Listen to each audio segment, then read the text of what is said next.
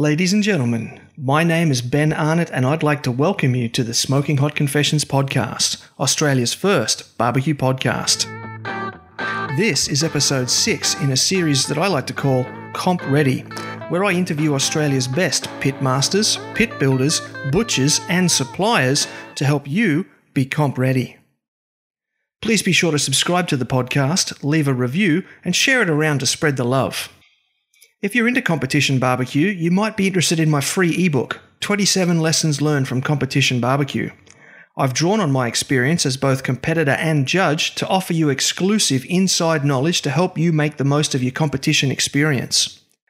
Head to smokinghotconfessions.com/comp-ready to get your copy now. There's also a link in the description.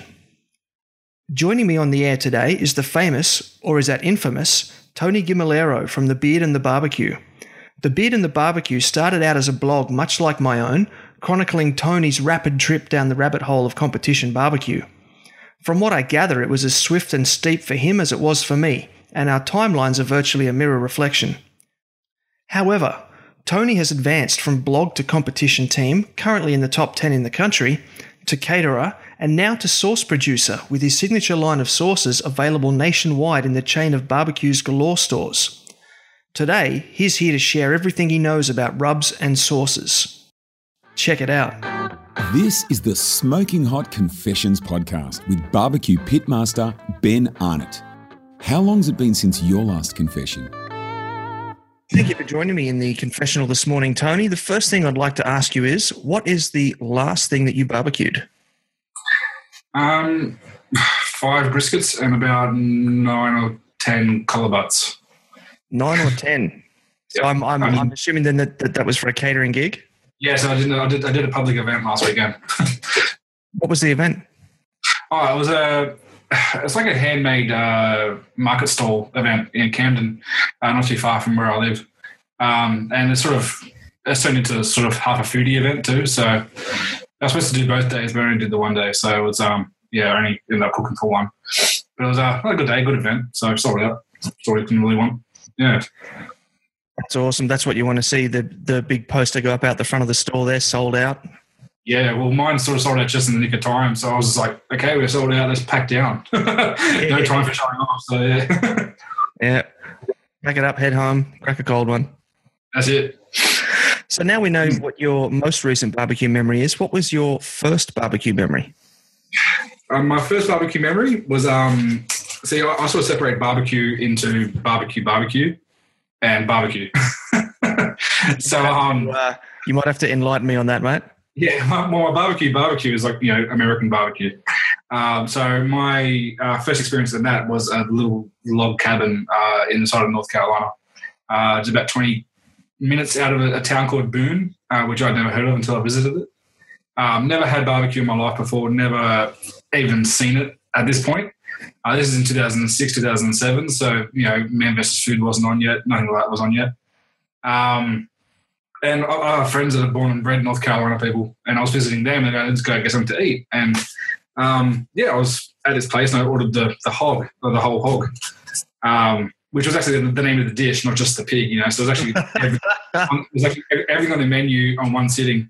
And if you've been to America, $18 is a lot to spend on the meal. So that's how much it was, and I ate the whole thing. I cleaned it up, and ever since then, that was my first barbecue memory. Some little shack in the middle of nowhere. Sounds like the perfect place to get introduced to it to me. Yeah, pretty much.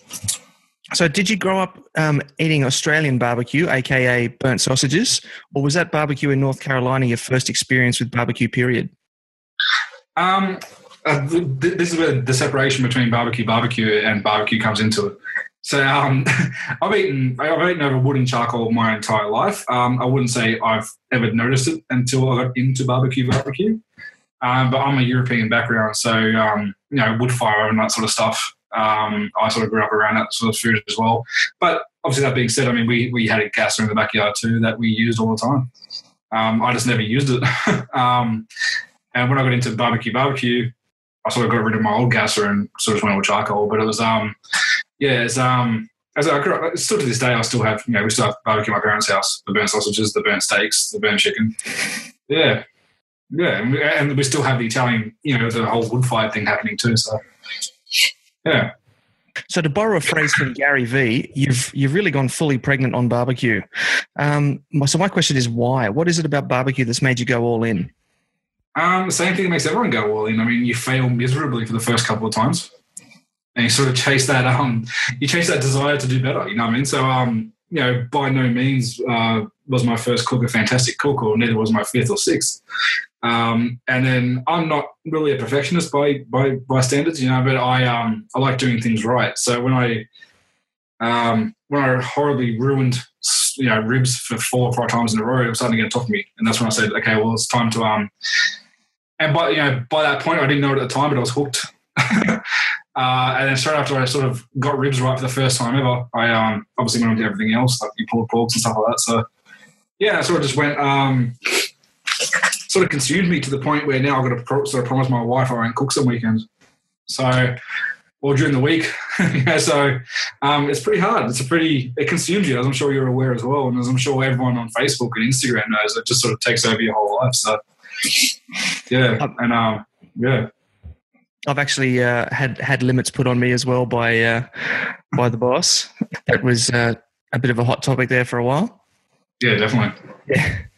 Your basic trajectory has gone from fan to blogger to judge to competitor to caterer to supplier, just from stalking you on Facebook. I mean, following you on Facebook. Can you describe that journey? How did you know when to move from one step to the next? Well, I guess it was just a progression as to what I got sick of and what I was sort of wanting to do next. I think, like, a sort of, I started off, obviously a fan. I started cooking myself, and then, you have people you always will look up to. You know what I mean? Like, you run into people like Hillbilly Wes and the Badass Barbecue Boys and stuff. So I think sort of speaking to them, I was like, okay, well, maybe I should compete next. Went from judging, which is where I met you, to sort of writing about it as well at the same time I was judging. The blogging thing started because I was sort of clogging up my own personal feed with a lot of just barbecue stuff, and a lot of my friends were saying, you should blog about it. My wife regrettably said that too. And then, so I started blogging about it and started getting quite a following on it. And I sort of didn't know what to do next. And I was talking to Jess Priles, and I was sort of saying, how do you get to the level you're at? Like, it's just sort of, is that where I want to, and she was talking to me as well. She's like, what do you want to do exactly? I go, well, I don't even know. I don't even know what I want to do, So I sort of got sick of cooking meals and spending, 30 minutes after taking photos of it before I could eat it. So blogging sort of lasted about a year, and then I was just, I really got sick of that. Like, so as everyone in my family and sort of all of my friends was like, okay, look at this food. I can't touch it yet, though. I was going to take photos of it first, and so after that, I was like, okay, well, I'm getting sick of that sort of side of it, and competition sort of reared their head a lot more than what they did the year before. So naturally, I started sort of competing as well, and I'm still a competitor now. Like, I still have prospects to compete next year, and from that, I went to, I'm getting bigger rigs, getting bigger setups. You sort of do a few events. People are like, oh, can you cater? And sort of just went to that as well. So, and then that's pretty much where it's at now, is everything really. To the point I'm actually taking a step back from it because there's just so much involved. So it's, but it's it's still good fun. It's I want to keep the fun into it. I don't want to get to the point where it becomes such a burden that I have to do it. So it's so that's pretty much where I'm at now. Yeah. I'm interested to know what the advice was from Jess. Well, it's pretty much talking. She's like, she pretty much said to me, like, where do you want to go with it? And I was just had to sit there and think, well, where do I want to go with it? And like, I could sit there and keep writing about it, keep taking photos of it, keep consuming my whole weekend and not really doing anything outside of my own house. And that's when I sort of got to the point where, it was good. Yeah, she sort of said to me, that's pretty much it. She just sort of said, take some time and think where you want to go with it. If you want to go blogging, then maybe do this or maybe do that. Or if you don't want to do, then, and I sort of went the other way. I sort of decided not to blog. So it's so either way, she has some good advice from me. So Fantastic. Now, you mentioned Hillbilly Wes before, and you just held your hand up to the camera, and I thought I saw. Have you actually got Wes tattooed down your hand? Yes, that's not him. We named my son Wes after Wes Anderson, actually the movie director.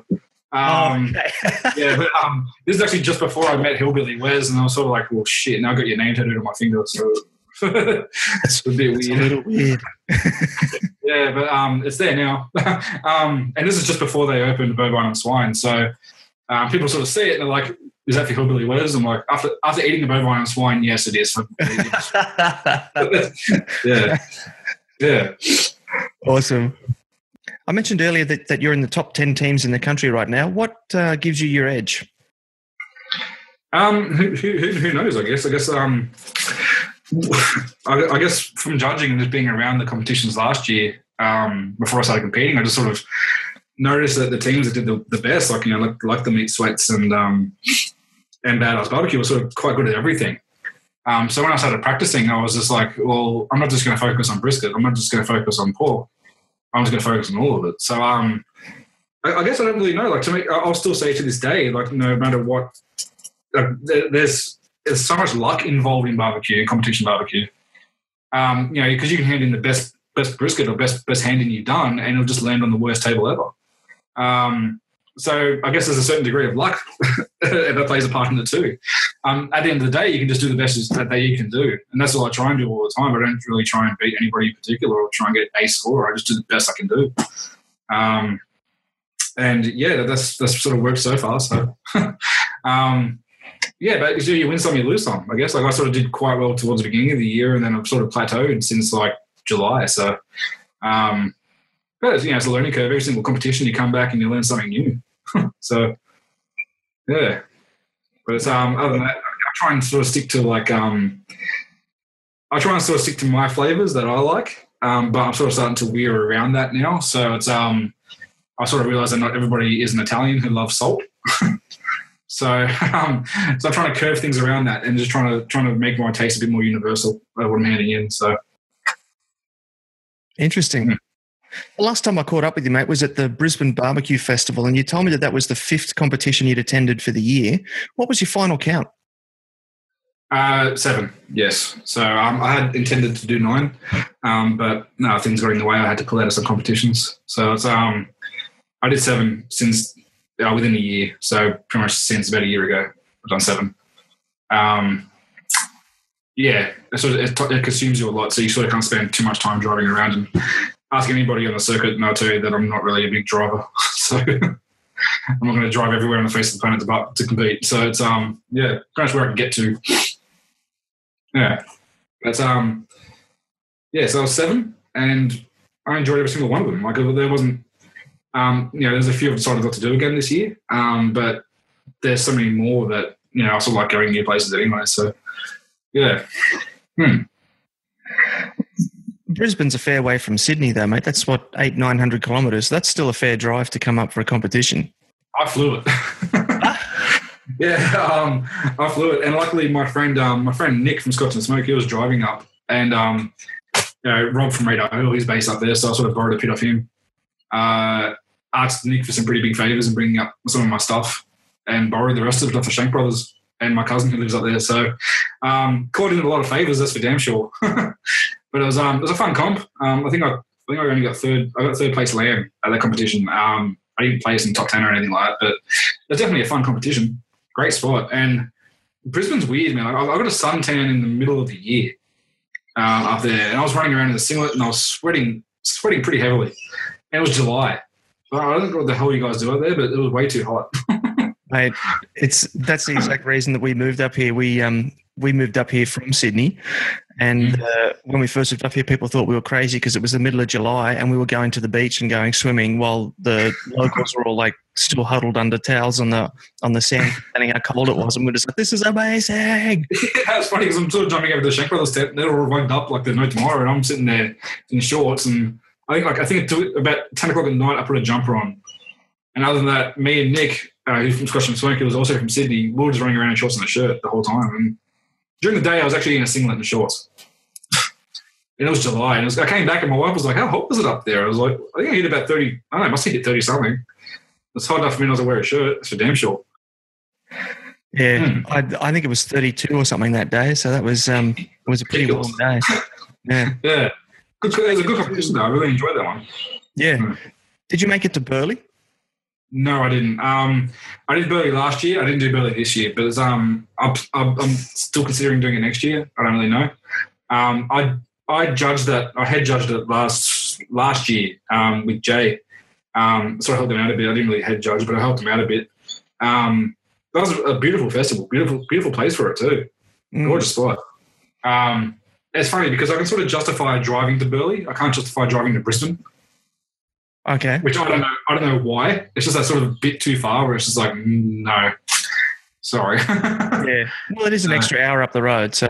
Yeah, exactly. Look, I've got a lot of family on Gold Coast, so Burleigh is definitely an option. And yeah, I guess we'll see how we go. I haven't really sort of pegged out what I'm going to do next year yet. So yeah. Burleigh just came to mind when we were talking about the weather, because for the last 2 years it's just been phenomenal. Like we're right there on the beach, and it's just both years there's been not a cloud in the sky, warm sun. Just you'd think it was the middle of summer. It's just been beautiful. Yeah, it's a gorgeous spot. I mean, I was at the first one. I think that's when I went up. And I think the second one doubled in size, so it would have been crazy to see that. It did, mate. It did. We went from, I think, 24 teams to, I want to say, 45. That's insane, eh? Isn't it just growing and growing? Yeah. Like my first comp, I think there was 10 teams. And then after that, it was just like, I think after that was about 10 teams, and I was in Parramatta, and then there was Meat Stock, and then it was Port Macquarie. And Port Mac was huge, so that was big competition. So, yeah. I think there was either just over or just under 100 teams there. I think it was 80. I think it was 88 or 90. I came third, so I tell everybody as often as I can that that was a big competition. Oh yeah. You're the top 3%, mate. Just round it out to 100 and say 3 out of 100, top 3%. Exactly. I'll just say right here, I'm an elitist. I'll just say it right here, right out loud. Own it, mate. Own it. Yeah, that's it. So 7 comps, that's a fairly high amount considering we had 18 spread across the entire continent. How do you keep yourself firstly motivated and secondly organised enough to do all that? I'm incredibly anal. I have lists and stuff like that for everything. I mean, my house is a mess, my garage is a mess, but I know what I need to bring everywhere. I've got different lists on my computer for all sorts of things.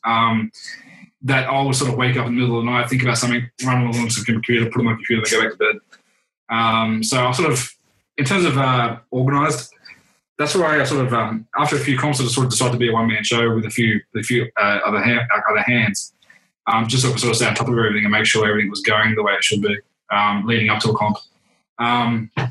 But yeah, I sort of pack everything myself and drive places myself and meet my teammates there now.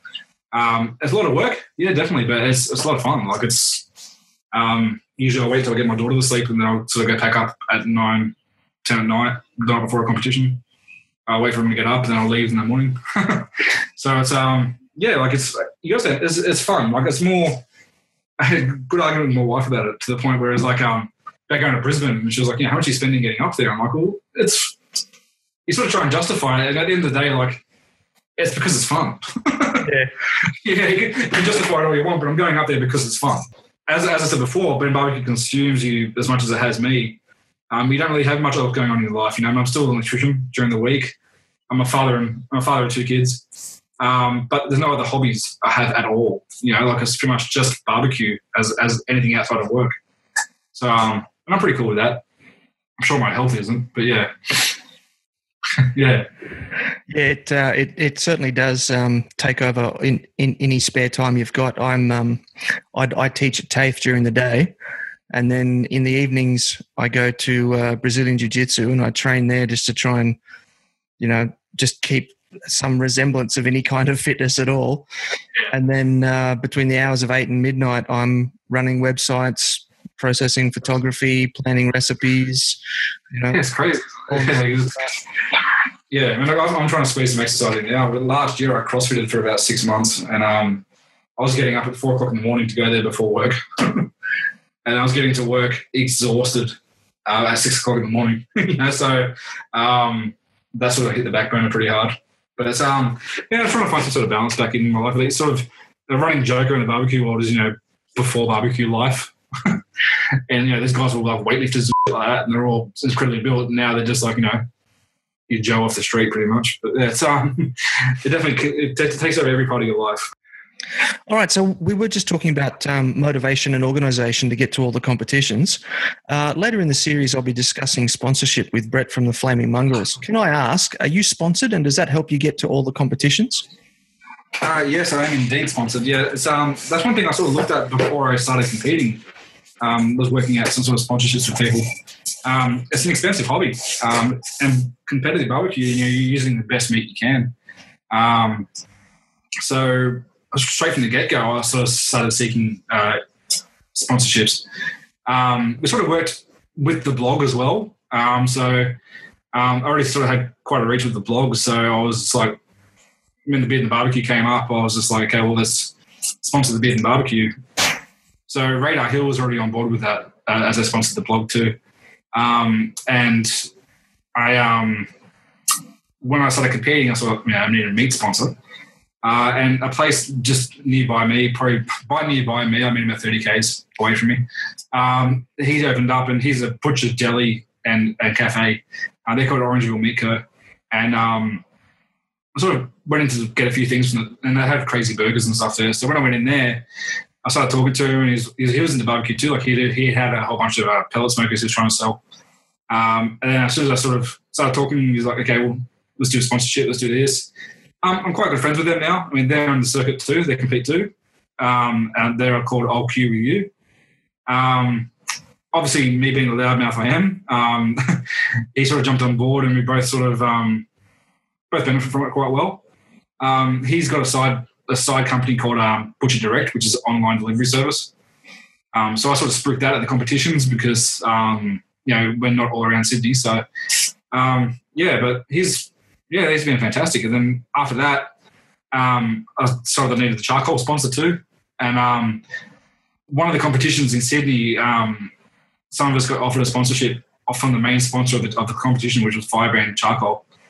And they're a worldwide based charcoal company. They're based from Turkey. They mostly supply restaurants and stuff like that with charcoal. But then they started moving into the consumer market too. So a few of us, I think Lucas is sponsored by them too. Black Iron Smokers, I'm pretty sure Scotch and Smoke is sponsored by them too.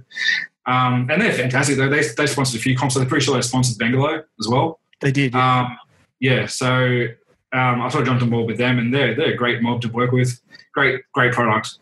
And then also I needed the wood sponsor. So I've sort of got involved with a mob down here in Sydney called Oz Firewood in Schofields. And they got great quality wood. So I speak to them about it. And yeah, so I've sort of got all angles covered really. I guess I would not be able to do the competitions I've done without them, definitely. I wouldn't be able to afford to. So as I said before with Brisbane, Radar Hill's based up there, so it was just a simple phone call to Rob saying, can I borrow a pit? And I had a pit, so it was that was pretty handy. My mate, got brought up. At that point, I don't think I was sponsored by Firebrand. So, but everything else up there was good. The wood was good, so yeah. Awesome. Yeah, I think sponsorship definitely goes a long way. Heaps. But you've got to sort of work out what you're going to do with them. It was pretty important to me that they got something out of the deal as well, and that I sort of trusted the product. So as I said, when Firebrand offered some of us, I was like, well, give me your products and I'll try them out first before I said yes. And I tried everything they had, and I was like, this is a great product. And that's why I rave about it. Like it is a good product. So I'll push it to anybody who asks about charcoal because I have faith in that. With Radar Hill, I'm sure the experience you had with Rob yourself, but it's just Rob from the get-go has been awesome to deal with in every aspect of barbecue. So I consider him a really close friend. We sort of chat every now and then, and if you've ever been on the phone call with Rob, it goes very late into the night and you're sitting there talking on the phone for 2 hours to a 50-something-year-old man from Queensland. And with Orangeville, I sort of worked out deals where I do stuff for them and they do stuff for me. It's pretty much what it is. That's what sponsorship should be. So I make sure everyone gets something out of the deal. So. That's you've basically just summed up the two golden rules of sponsorship. Number one, you have to completely trust and be comfortable with the product, and then number two, it's got to be a win-win two-way street. So yeah, definitely, and they understand that too. So it's it's definitely you got to have faith in the product. Definitely, I wouldn't do it if I didn't. You can get stuff thrown at you and just say endorse this, but everything I've endorsed as the beard and the barbecue, it's just been. It's been, I know the products, I know the people too, and I trust it. So yeah. How long do you think it's going to be until we're going to see Nike barbecue mitts? I don't know. It all depends. I'm married to Greenie, so I'm not sure if they'll be approved of the sweatshops and stuff like that. But I don't know. But there we go. I mean, Nike's not really cut out for a bunch of fat dudes with beards. So no, but hey, it is a growing competitive sport, and they're in all the other ones. Yeah, true. I know. So there we go. Maybe personally, I wouldn't care. I'll jump on board with that. So, yeah. You'd take some Nike cash? Yeah, definitely. I'll take some. Depends how much in the millions it is, really. It depends how fit I am at the time too. I don't want to be a fat ass dude running around in Nike. I just look terrible. So what's next for the beard and the barbecue? Honestly, no idea. I still don't know what's around the corner with everything. Like it's everything sort of happened so quickly with everything. I sort of went from a blog to the source to everything else, and it just went just so quickly. I've sort of accepted that I just don't know what's going to come. I've taken a step back, as I said before, like from the public stuff, like public markets and stuff like that. I don't really like the risk involved in it. So I'll sort of pick and choose what I want to do in terms of catering publicly. Private events, yeah, I'm still happy to do them, but it's as I took taking a step back because, as I said a few times before, it just consumes you too much, this hobby. I've got kids growing up I want to spend time with. I don't want to sort of spend my whole time barbecuing in front of a pit. So, so next year, I'm choosing what I want to do and sort of going back to my original idea was, no more than 2 things a month, which is still a fair bit depending where it is, so. Well, with 25 competitions already confirmed for next year, that's 2 competitions a month. Yeah, well, that's just ABA too. So heaven forbid somebody else start up some sort of other stuff. It's pretty much yeah. So just you meet some guys like the Country Boys from Queensland, Country Boys Barbecue, and there's like I was talking to him at Kangaroo Valley, and the whole thing wrapped up at like 4:00 in the afternoon. And he had to drive back to Brisbane to start work at 6 a.m. And I was like, I couldn't believe it. Like I lived an hour away from Kangaroo Valley, and I got back and I was exhausted for 2 or 3 days afterwards. He was driving back to Brisbane to work a full shift, and I was just like, this is insanity. Like I really need a lot of time to sort of plan what I'm going to do, really. So yeah. Maybe they have a new dexamphetamine rub. Yeah, maybe so. That'd be good. Barbecuing all around town. I do plan on going to. I really want to do something in Perth. I'm not driving there though. I will be helping out my friend Gus over there, and I'll do everything under his team. I'm not really too fussed about being barbecue representing over there, but it was Perth's a beautiful place, so I really want to get over there for a competition. There's a few popping up in Victoria and Melbourne now, so I'll do want to get down to some of them this year. Just frankly because I'm sick of going to Queensland. Hey, steady on. Yeah, like it's funny because as I said before, I've got family up there. One of them I'm really close with, and we used to see each other like once every 2 years, and I've seen him like 6 times in the past 2 years. And it's like we never see each other. It was like, well, how you been the last few months? So it's like, just so I want to head south for a bit. I haven't been to Melbourne for about 4 years, so I'm looking forward to getting down there for a few things. You're listening to the Smoking Hot Confessions podcast with barbecue pitmaster Ben Arnott. What I brought you in here to talk about today, Tony, is rubs and sauces. And we're going to get to sauces a bit later on, considering you're a bit of a saucier, as I've coined the phrase. That's Sauce Lord, I'll have you know. Oh, Sauce Lord. Okay. Sauce Lord. I was going to start a hashtag campaign, saucier, but Sauce Lord certainly is going to stand out in the pop culture a little bit better, isn't it?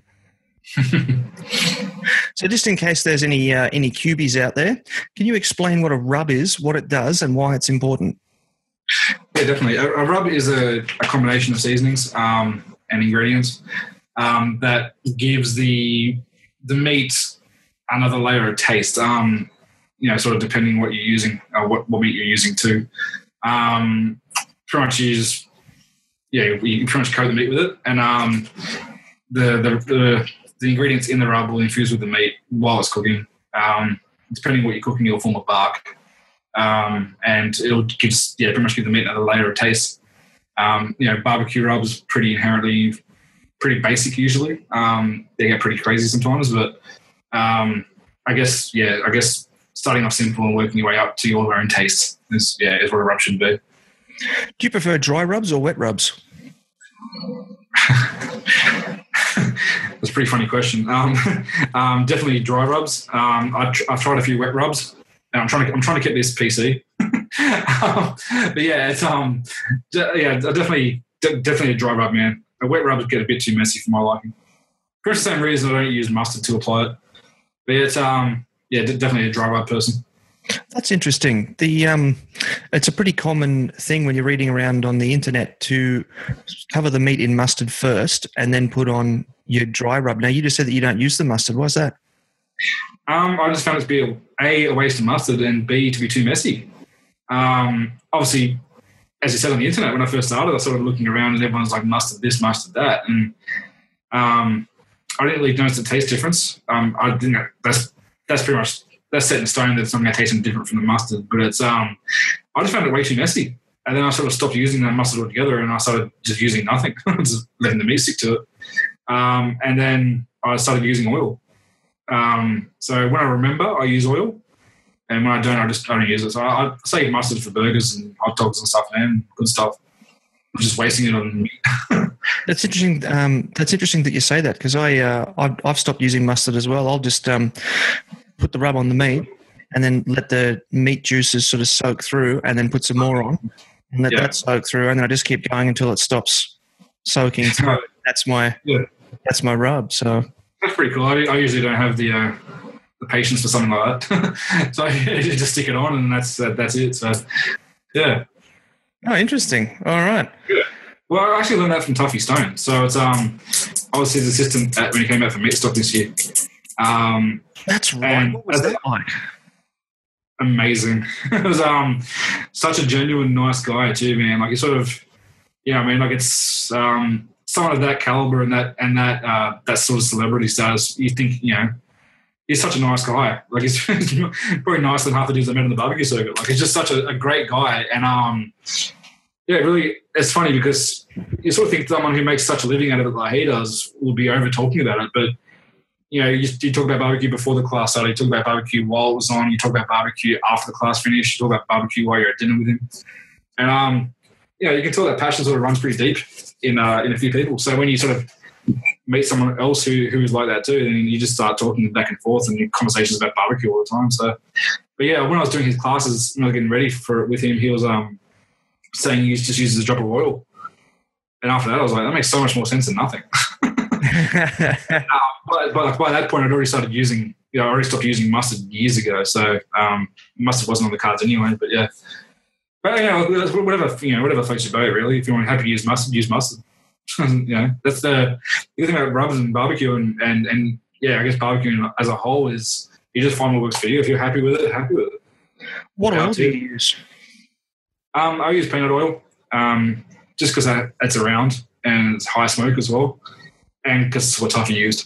So I was like, okay, well, I'm just going to keep using that because that's what Tuffy used. So, but pretty much whatever I have. I mean, like, sometimes you can't get a hold of peanut oil, so I just use olive oil. It's just an adhesive. It doesn't really matter. It doesn't have a taste because you're not coating the meat.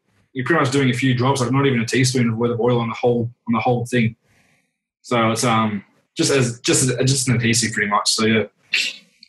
This question's probably a bit outside of your domain, but it just occurred to me, if you're using peanut oil and the judges' tables are all completely randomized, is there a risk there of giving someone an anaphylactic shock? I don't know. I think it's just something. I think the thing that's run over in the judges course, I think, was sensitivity, because people use MSGs and people are sensitive to that too. I guess I don't know. They're not like saying not to use any sort of what's the word for it? I'm trying to think of the word for it.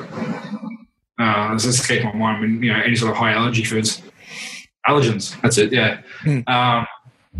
We're not told not to use any of that. So I'm pretty sure it's all been run over through the judging course. Make sure, like, if you are sensitive to it, you probably shouldn't judge, because people use pecan stuff as well. That's a good point. Yeah. So it's but I remember when I did my judges course a long time ago. I'm pretty sure they mentioned something about that. Like, if you're sensitive to any sort of food, maybe don't do it. Oh, okay. So yeah, that's good. All right. Yeah, it just occurred to me just then, or just when you said peanut oil. So which types of flavors of rubs match with which meats? It's a bit of a big question. I guess what I'm asking is, what's the difference between a chicken rub and a beef rub, or can you just put any rub on any meat? I don't really like mixing sugar with beef. When I was sort of trying to formulate my my brisket competition rub, I sort of went through a whole thing of trying it with this and that, and I found sugar sort of left a taste with it that I really did not like whatsoever. So I sort of exclude sugar from most beef stuff in terms of a rub. If there's a sauce involved later on after the fact, then yeah. But as some doesn't gel with it as a rub that I don't like. So I sort of tend to exclude sugar from beef rubs. But it's with white meat, sugar works really well. So that's sort of where it goes to that instead. I guess pretty much that's the difference between the two for me is.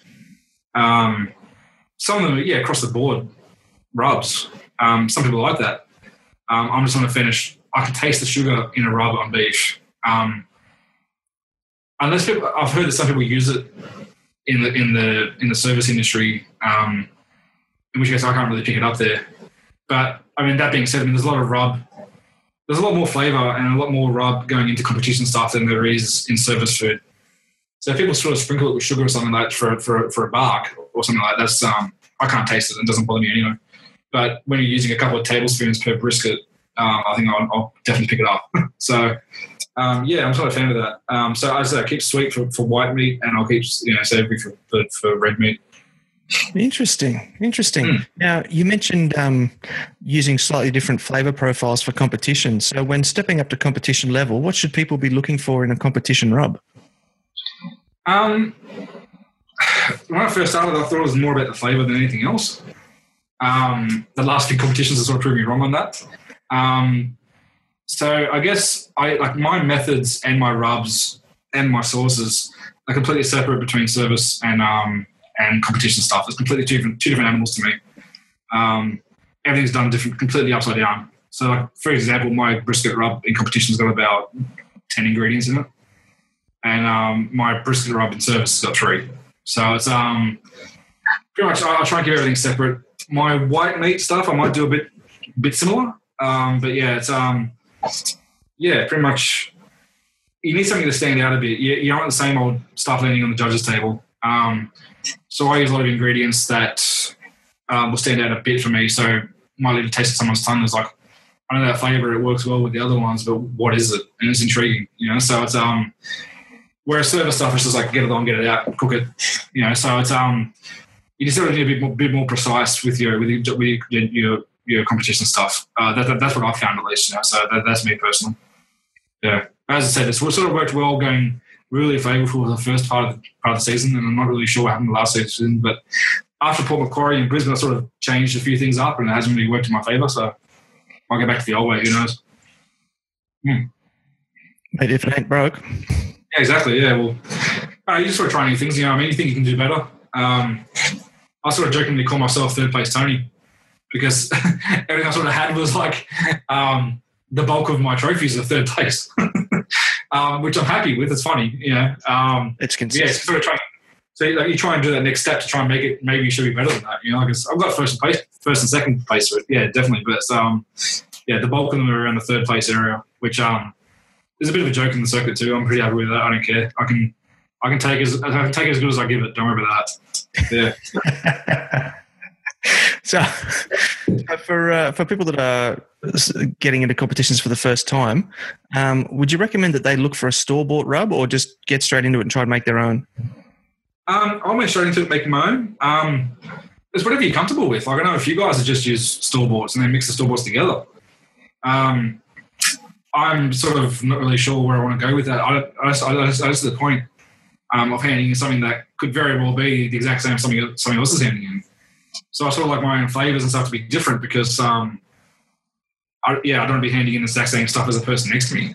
So I try and keep it. I try to keep it my own, but now I'm starting to incorporate store-boughts as a blend with stuff I make as well. So I guess the next few months I'm just going to be knuckling down as well and just sort of working out what I can use. Like I'll pay out Lucas a fair bit for using store-boughts for everything, but it's a joke, you know what I mean? Like he's obviously done pretty well with it. So it's I've sort of amassing a collection of store-bought stuff, which I haven't done since I first went to barbecue and I was buying stuff over from the States, you know. So I'm sort of just collecting a whole bunch of them and sort of seeing what works.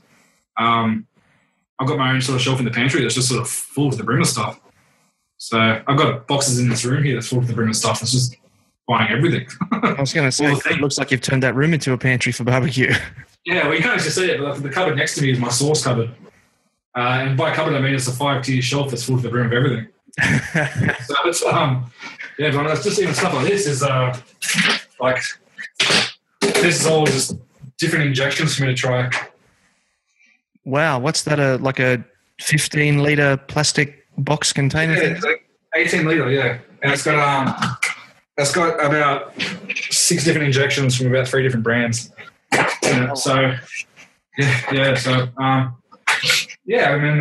I've got 45 kilos of brown sugar on that shelf too. Yikes! Yeah. So it's quite the I've got a 50-litre pot where I'm talking about that I don't use either. Anyway, yeah. So what would be your advice then to people that are looking to make their own rub? Start with the base rub. Start with something you find on the internet. I mean, your generic barbecue rub is quite that's quite good. You know what I mean? So sort of go off that where you want to work with and where you want to take off. You know, that's what I've pretty much done with all my rubs. I sort of find something online and just take and subtract. Just find what works for your taste, really. Like it's, you know what I mean? Unless you sort of want to, unless it's brisket, we sort of just go with salt and pepper and then work your way up to different ratios and stuff. You know, like it's, pretty much just find something you're happy to work with as a base and then go off that. And don't be afraid to change. You know, like it's not a matter of, this tasted good once, because there's so much different contributing factors in the cook that could make something taste good or bad. You know, so it's, I guess just try and find something and just go with that. Excellent. Now, we sort of briefly touched on this a little bit before. How do you like to put on the rub? Are you a sprinkle and pat guy or a dump and rub guy? Sprinkle and pat. Definitely am a patter. And by pat, I sort of mean push. So I'll sort of get on top of the meat and put a lot of weight behind it and actually push it into the meat. Rubbing got a bit messy. It wasn't really sticking on the way I wanted it to. So I sort of try and keep one hand filthy and one hand clean, and I would sort of dump it on and push it on with the other hand. Unless I'm at competition where someone else holds the brisket or whatever like that, then I'll sort of just go all in. But it's definitely a patter. If you start rubbing it, it just gets everywhere and it gets messy. I'm not a fan of messy, unless it's this room. But it's so as I try and keep everything as rounded as possible. And you're just gonna get everywhere. You're gonna get all over your clothes. You're gonna get all over your table. You're gonna get all over your knives. You're gonna get all over your barbecue. So just keep it simple. Rub and pat. Yeah. Awesome. And how do you know when it's enough? I guess sort of similar to what you were saying before about when you said the meats are taking it in. Competition stuff, I tend to go a lot heavier with my rub. So I guess just by looking at it, by eyeballing it, you can tell. One thing I've also found is that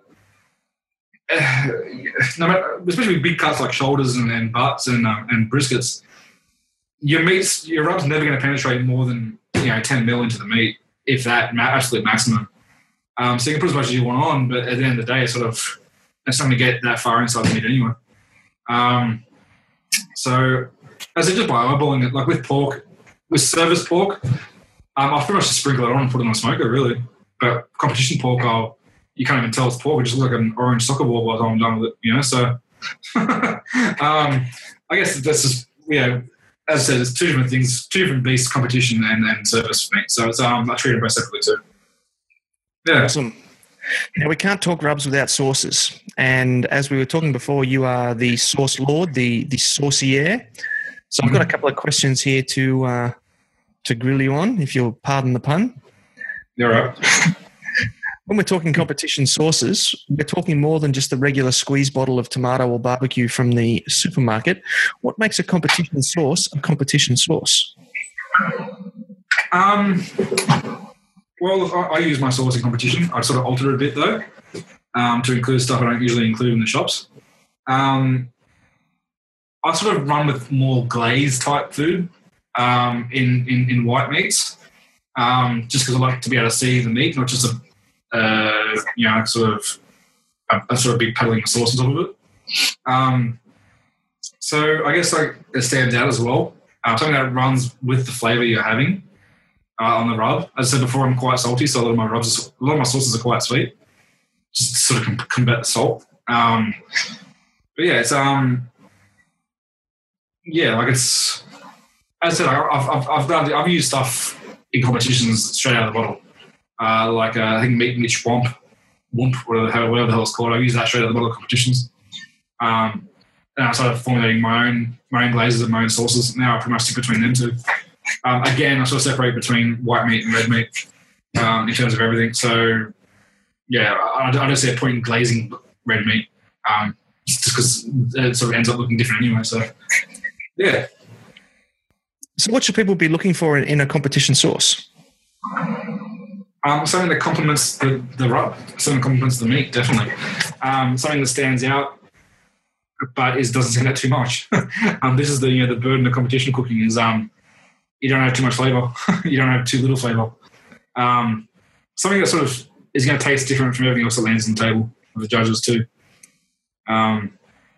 So that's sort of how I went with my sauce too. It's sort of, I didn't want it to be just your same sort of sweet with a bit of heat. I sort of left one sweet and one with heat, so I can sort of get it interchangeable if I want, you know. So, but yeah, like sort of a different body of flavour too, not just sweet. You know, you sort of want some other stuff coming into it. But yeah, I guess that's for competition food. You got to find what works for you. You know, I've seen people win on very little sourced food. I've seen people win on very heavily sourced food. So again, it's the luck behind the judges' table, man. That's all it is, really. Definitely. So if people decided to DIY their sauces, what would be your advice? As in for commercial or to DIY at home? Sorry, for competitions. Oh, for competitions. I guess just streamline. You don't really bring in 5 different sauces to the competition. I sort of tend to make everything at home before the competition now as well. So I sort of integrate. That's why I've been mentioning over the interview, like white meat and red meat. I try and keep everything the same, just so I'm not bringing a million different things. But as everything else, man, just find what works for you, really, and just try and stick to that. Yeah, I've sort of found chicken not to have its own really flavor profile, so that's why I sort of white meat. I don't really tend to think it tastes like much.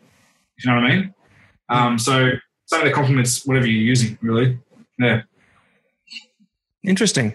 So that sort of touches a bit on my next question. The question was going to be, is it important to use different sauces for different meats and why? Now, you've already kind of touched on that a little bit, but something you did say made me think of something else. You were saying that not to bring 4 or 5 sauces, basically one for each cut, and then you just tend to focus on white meat, red meat. So do you have, say, one sauce for your beef, your lamb, and then a different sauce for your chicken and your pork? Is that what you're saying? Pretty much, yeah. Pretty much. But that's just me. I mean, I've seen people bring different fibers. This is just my personal opinion. It's not to overpack and not to overbring everything with you.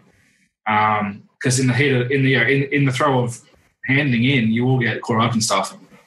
And I guess just streamlining it makes it a little easier. And at the end of the day, as I said before, like white meat has the same sort of profile, and it doesn't taste much by itself.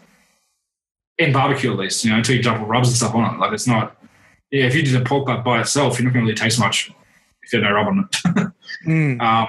So it's yeah. I mean, I keep it different just for that. I try not to bring. This is just from my own experience. By all means, when I first started, I had 5 different rubs. I had I think I had about 4 different sauces. I had 4 different injections. Now I'm just sort of streamlining everything to make it not so much bringing everything literally but the kitchen sink with me to the competition. Interesting. So one of the tips from Tony would be simplify. Yeah, definitely.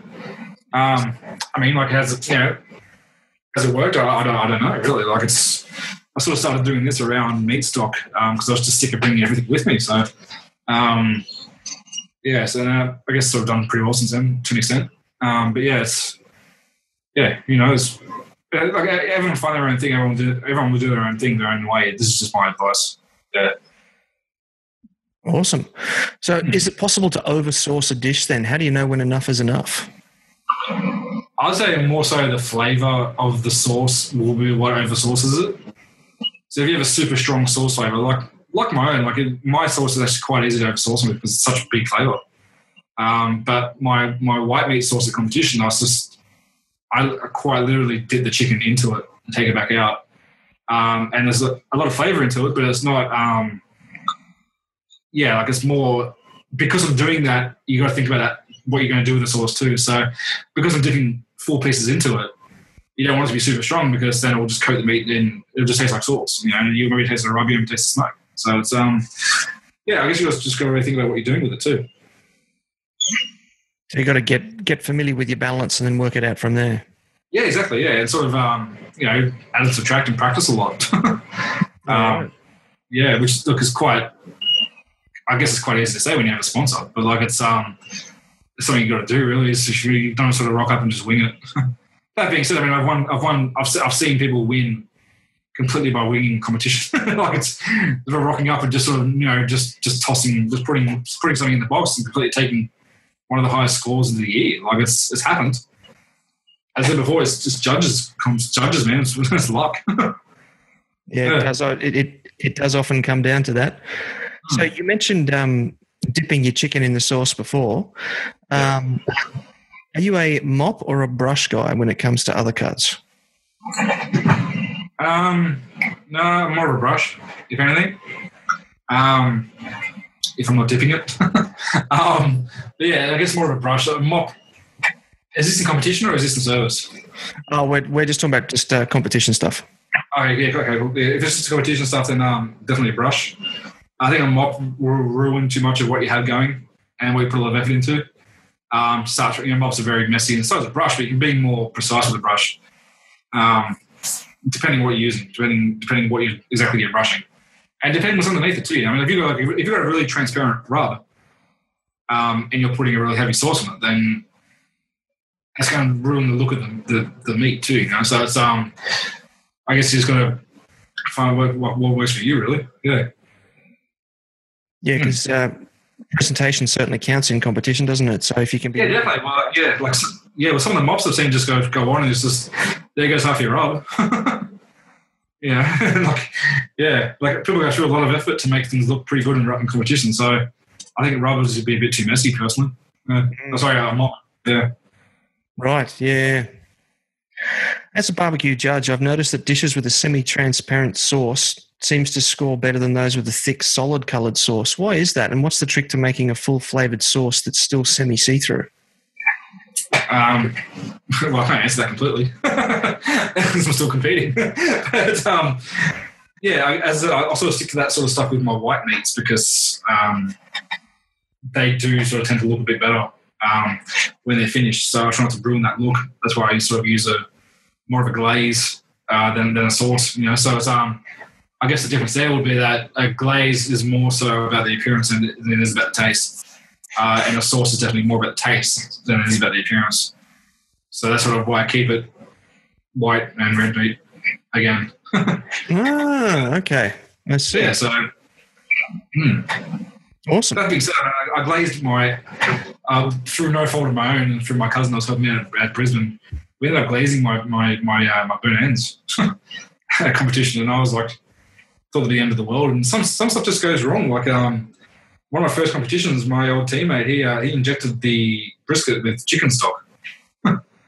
And it actually ended up doing quite well. So it's, I guess sort of, you never know with this sort of things. Yeah. So both rubs and sauces are applied to the meat. Is it important to pair them, or can you mix and match? I think you mix and match and just find what works, really. It's important to sort of pair to some degree. As I said before, I try and go with salt and sweet.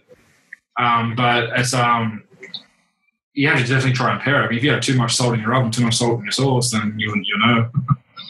So I sort of just tend to leave the salt, the sweet stuff to the glazes and sauces.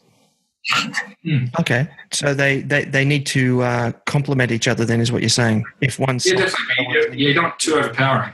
You don't want anything too overpowering with the rub and the sauce. If both of them taste like sugar, then the whole thing going to taste like sugar. In my opinion. Yeah. Right. Yeah. Now you've actually taken your sauces pretty much all the way to the top in Australia in terms of having them, mass produced and sold through a chain all around the country. A lot of barbecuers are very proud of their rubs and sauces. So how can they take it to the next level? Like, what's the step, or some of the steps involved in getting them out of the kitchen and into production? Well, how mine sort of started was I was sort of making it. I was just making it at home. I was just sort of playing around with the recipe, and I started doing it at home a bit. And then I started doing public events with my sponsor at Orangeville, Miko, and I started using my sauce. And a lot of the people, a lot of the public came back and said, "Well, what was that sauce?" And where can we get that? And I went, "Oh crap! I made it in my kitchen."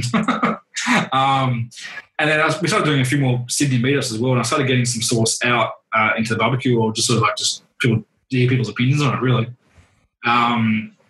And people still liked it, they still enjoyed it. I started doing more public events, and I was just like, people kept asking about the sauce, so I made them a bit more at home. I was making about 50 a batch, and I was sort of selling them at that. I had to go through a food scientist, which was a lot of fun, to get the nutritional panel and stuff like that, and find out all the allergens and that sort of crap. And that sort of, when he hit me with his bill, I was like, I'm not making anywhere near that kind of money for that kind of bill. So I sort of had to pay him back. It was, so I had to get a label sorted. I had to get my kitchen approved by my council to start doing commercial cookery. And then I did all that, and then out of nowhere, Barbecues Galore sort of approached me. And it was really funny because I was used to making, as I said, 50 bottles a batch. And I was sort of still going by cup measurements and like kitchen measurements. And they sort of mentioned they wanted to sell it. And I sort of thought, okay, well, maybe a few like independent stores around Sydney or whatever. And their first order came in, it was about 2,000 bottles. So my sort of tail went between my legs pretty quickly there. And I was just like, well, I can't make that at home. And I started thinking about it, and I was talking to my wife about it, and not to give away any of my recipe, but that was almost 400 kilos of sugar. And I was like, where am I even going to store that? Let alone how can I process that myself? Then I had to sort of outsource it. Definitely, yeah, because I couldn't make that kind of volume at home. But yeah, I sort of went to that. I sort of jumped past the local market stage pretty quickly, which I'm incredibly thankful for. But at the same time, like, it wouldn't have even gotten to Barbecues Galore if it wasn't for the barbecue community and the sort of support they gave me too. Like, because you might have seen yourself, I was pushing it on ABA, I was pushing it through my blog page and stuff like that. It's like, if I want to try a sauce, here's a sauce. And then the response was pretty good, and still is quite to this day. It's pretty good, but I had to outsource the sauce making. That's why I've still got 45 kilos of sugar on my shelf here. But I tried to gear up to do it at home, but I couldn't do it. I sort of left the kids with my mum for a day, and me and my wife tried to do it, and it just wouldn't happen. There's so many things that went wrong. The consistency was turning out wrong. When you go above what you're comfortable with, it sort of ruined it for doing it at home. But I'm still got a few things up my sleeve. I'm still working on a few things now. I'm sort of taking a bit of a step back from barbecue. So you found like a commercial kitchen for hire or something, did you? And then no. Well, that's what I was saying before. And you just handed over the recipe, and they did it all for you, or? Yeah. So they had to sign a confidentiality agreement. That was their thing, not mine. I didn't even think of it. And when I said it, I was like, that's probably a good idea. Yeah, you probably shouldn't sign that. Yeah. But yeah, so I sort of through my wife, sort of I know a guy who had to get mass produced stuff as well. So I went to him and he recommended these guys, and they were fantastic to work with. Definitely very comforting and everything. And it's definitely crazy seeing something you made in your kitchen from a few cups of ingredients being produced to that kind of level. It's pretty intense thing to watch and see happen. When you're seeing, pretty much bags of ingredients being like trolleyed in and poured into this giant vat, it's quite an experience to witness it. Yeah. So, and I had to wear a hairnet on my beard. That was the first. So yeah, but yeah, as I said, before I got to that point, I had to go through my council to get my kitchen approved as a commercial premises, which was quite easy. But that was just another cost to add to the list. You know what I mean? So. Oh, very interesting story. Thank you. This segment is proudly sponsored by Coastline Barbecues and Heating.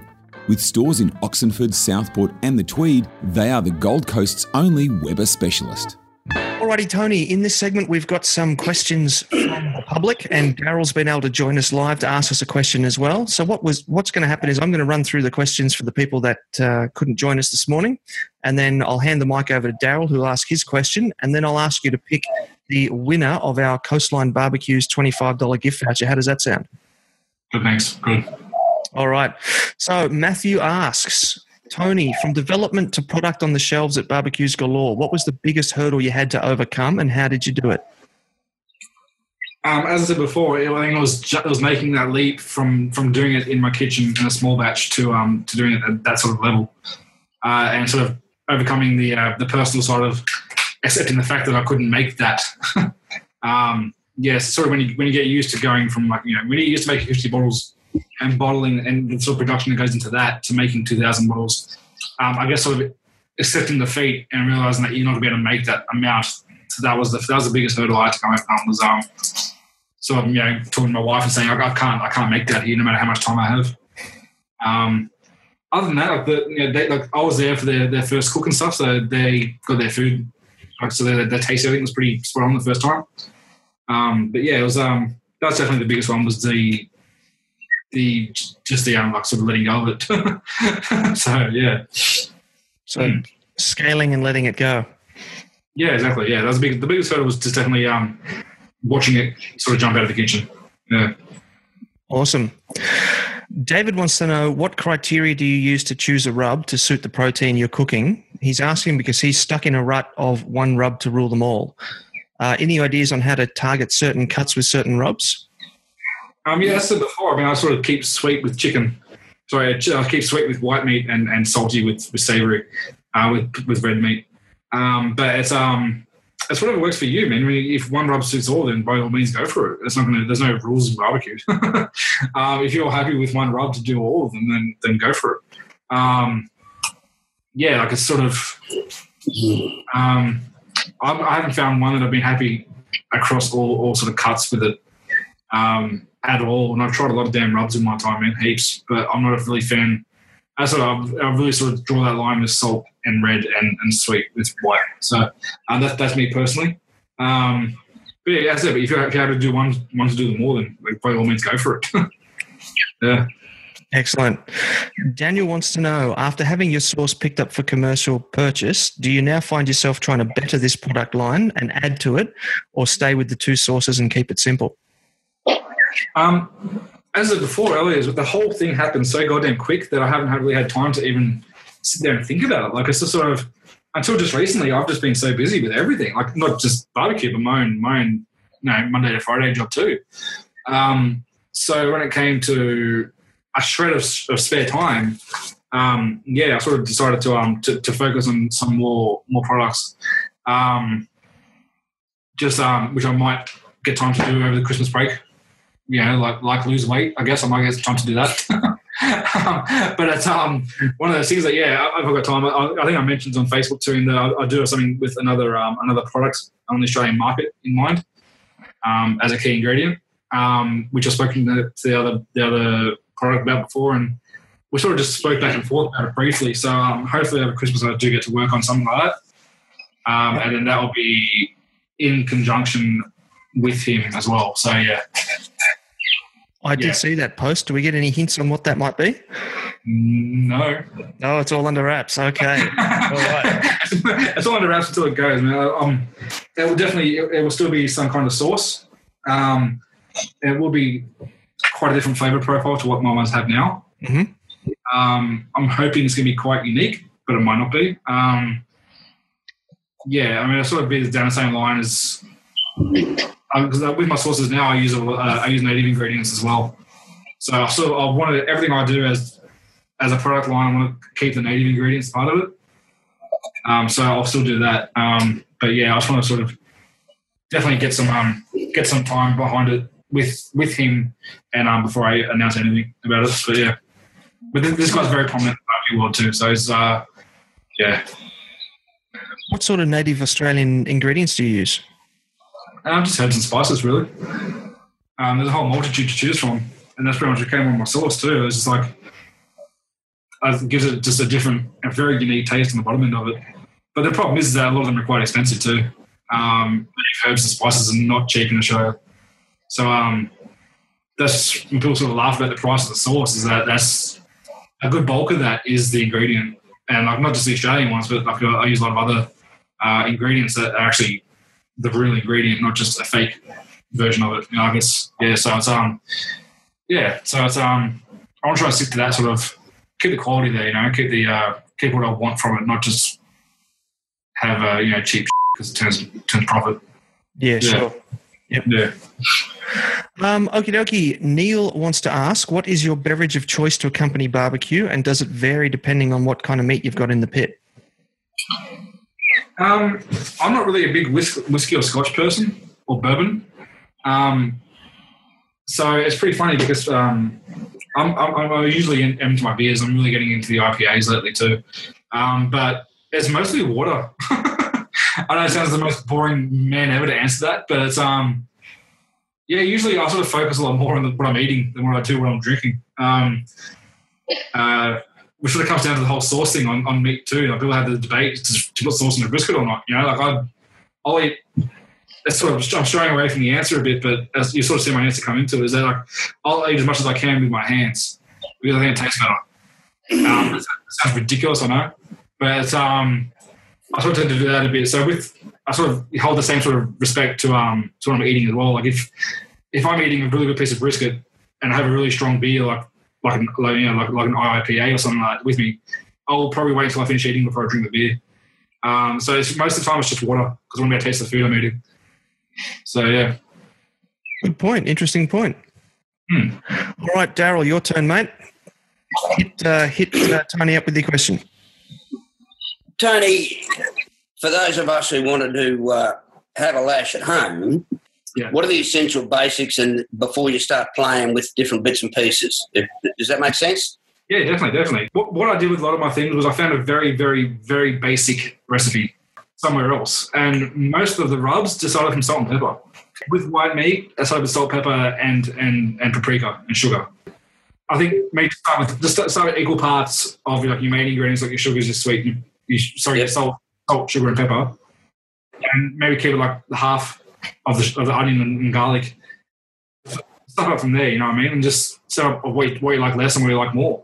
If it's beef, I'll really just keep it like at home. I keep it simple, just salt and pepper, maybe some other stuff. But like it's on beef, and I do that across my shorties. I do that across my brisket. I might bring like the whole traditional barbecue rub into beef back ribs because they're more like pork ribs. But it's mostly across beef. It'll just be really foundational salt and pepper. Yeah, like maybe there's actually a brand of rub that just has the basics in it. It's actually called Suckle Busters. So, and you're supposed to add stuff to it.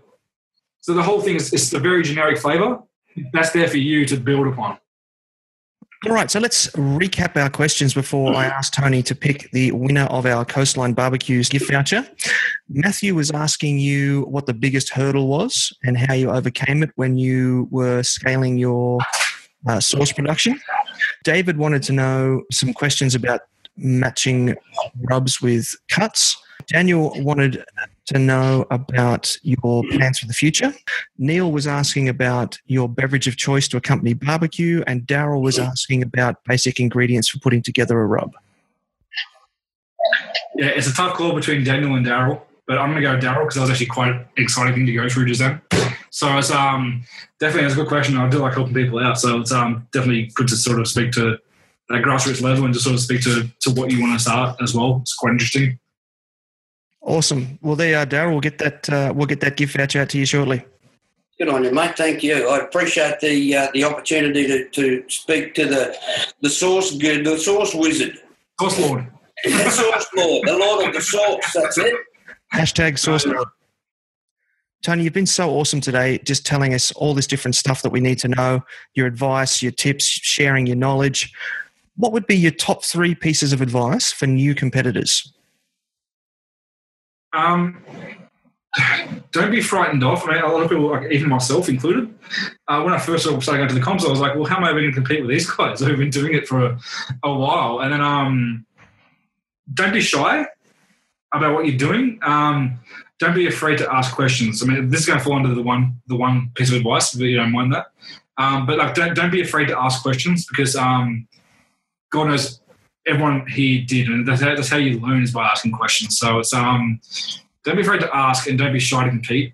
Number 2 would be really planning your stuff out because I've been caught up at comps where I haven't had anything, and I'm lucky that the barbecue world is what it is because I had no trouble getting it there and then. But I guess really plan your stuff out. Make sure you bring what you want to bring. And the third is make sure I cop it for this amongst the other competitors, but make sure you sleep because you can't run on empty, man. You really cannot run on empty, and it's a painful thing to do. Like I cop it because at Meatstock I happened to sort of stay at a 4.5-star hotel right next door to the camp, right next door to the site, and I still cop it to this day for getting sleep. But yeah, like it's incredibly important because you can run on empty, and then not to mention you're going to have to drive home and stuff too from these things. So unless you're attuned to staying awake or operating stuff sleep deprived, and make sure you get some level of sleep. Not that I condone this kind of behaviour, but I actually have Valium specifically for competition cooking because otherwise I won't be able to turn my brain off. So it's so it's for you, or you put it on the meat and give it to the judges, so the judges are happy by the time you're eating the meal. That's the cocaine. I do that with the cocaine, but no, it's more so to me to knock myself out to a degree. It sounds a bit stupid. It sounds a bit silly, but it's very easy to overthink and sort of compulsive and compound think when you're competing. So I think the best way to put that end is a few glasses of wine and a Valium. Not that I promote that sort of abuse at all, but that's what I need to get myself to sleep. So it's sleep is definitely important in any respect. And most people, anything over 2 hours is an absolute luxury competitions. So, but just make sure you're not running on empty, and especially like with meat stock and stuff like that, where it was 38 degrees, and you're cooking in the pit, and you're on top of asphalt, and you're in Homebush Bay, where it's essentially a basin. Then it's pretty easy to sort of exhaust yourself and get yourself pretty sick, if you don't sleep. So, yeah. Some solid advice there. I know that when I go to competitions, I actually program my run sheet into my phone and I set reminder alarms on my phone so I can actually let the swag out and I go to bed, and about every, whatever it is, every 78 minutes, every 90 minutes, whatever it is, the phone goes ding, ding, ding beside my head and wakes me up. And I just sort of crawl out of the swag, stagger over, check the temperatures, stagger back into the swag, lie down again. Yeah. See, I can't turn off like that. Like if I'm awake, I'm awake. And that's why I've sort of got the 2 guys with me now, Adrian and Matt. I trust them both fully with what I need done when I'm asleep. And we have a good chat before I go to bed, before I go to sleep. And I tell them too, I go, look, make sure you get sleep too, and don't just stay awake between 11 to 4 a.m. because you'll burn yourself out. You won't go back to sleep at 5 o'clock in the morning. So it's so make sure you get some sort of rest. And I try and be fair with them too. Like it's not just people are putting a lot of effort into it. So sleeping is definitely important. But I said on my phone, I think I put up a screenshot of it on Instagram not long ago. It was like, I think there's about 14 different alarms set. That's just how it is. You got to approach it. You got to be organised. So yeah, exactly. All right, before we finish up this interview today, I'd like to throw the mic over to you to give some shout outs to anybody that you want to say thanks to, and then make sure you tell everybody where they can track you down on the interwebs. Yeah, definitely. All right. Well, look, I'll start off by thanking the ABA for making barbecue what it is now in this country. They've sort of given everyone a platform to speak and share and help each other out. Definitely, big thanks to my mentors who are Badass Barbecue and all the Sydney guys, like even Scotch and Smoke and Hillbilly Wes, and Bovine might not compete, but they're a massive staple in the barbecue world, and he's helped out. Him and Anton between each other have helped out so many people that's just a pleasure even being in the same room with their knowledge, So it's definitely want to thank them. But yeah, that's definitely the work the ABA's put into it, and including everyone involved with the ABA, not just Adam and Jay, or if they're two separate people or not. But just definitely everyone who's ever done anything with them, I want to thank them too. My sponsors, Firebrand, Oz Firewood, Radar Hill Pits, and Orangeville Meatco, Butcher Direct. That's pretty much what I think. And what else was there? I forgot. The wife. My wife, that's indeed, yes, my wife. And my kids who, they get to see their mother-in-law when I go compete, their grandmother, so that's good. It's pretty much, just thank everyone for buying the sauce and everyone who's supportive and everyone in the community. Like it's a very consuming community, but it's very fun and everyone's there to help each other out at 2 a.m., at 3 a.m., whenever. So I guess thank everyone that's done that for me, and hopefully I can keep doing it for other people. And also a big thank you to the people who know that my jokes are jokes. A big thank you to them. Definitely. All right, mate. Now just make sure that you do tell us all how we can track you down on the interwebs. Yes, well, I'm on Instagram, The Beard and the Barbecue. That's BBQ, all in one word. The Beard and the Barbecue on Facebook. I'll have a website, thebeardandthebarbecue.com. Pretty much there's contact emails on there. Also run the online challenges in the ABA group as well. So if you want to sort of give up something as a prize for that, you can contact me at Tony at ausbbq.com.au. So I've got a few different ways of contacting me. I think I've got 5 different emails related to barbecue. So if you just want to go to the website and just check out, there's a little mail button. You can hit me there. That's cool. All right. Sounds excellent. Thank you very much for joining us today. Thank you for sharing all your tips and knowledge with us. And we'll see you again soon. Great. Thank you, Ben. Appreciate it. Thanks for listening to the Smoking Hot Confessions podcast. Head on over to smokinghotconfessions.com for recipes, tips, and Ben's own confessions.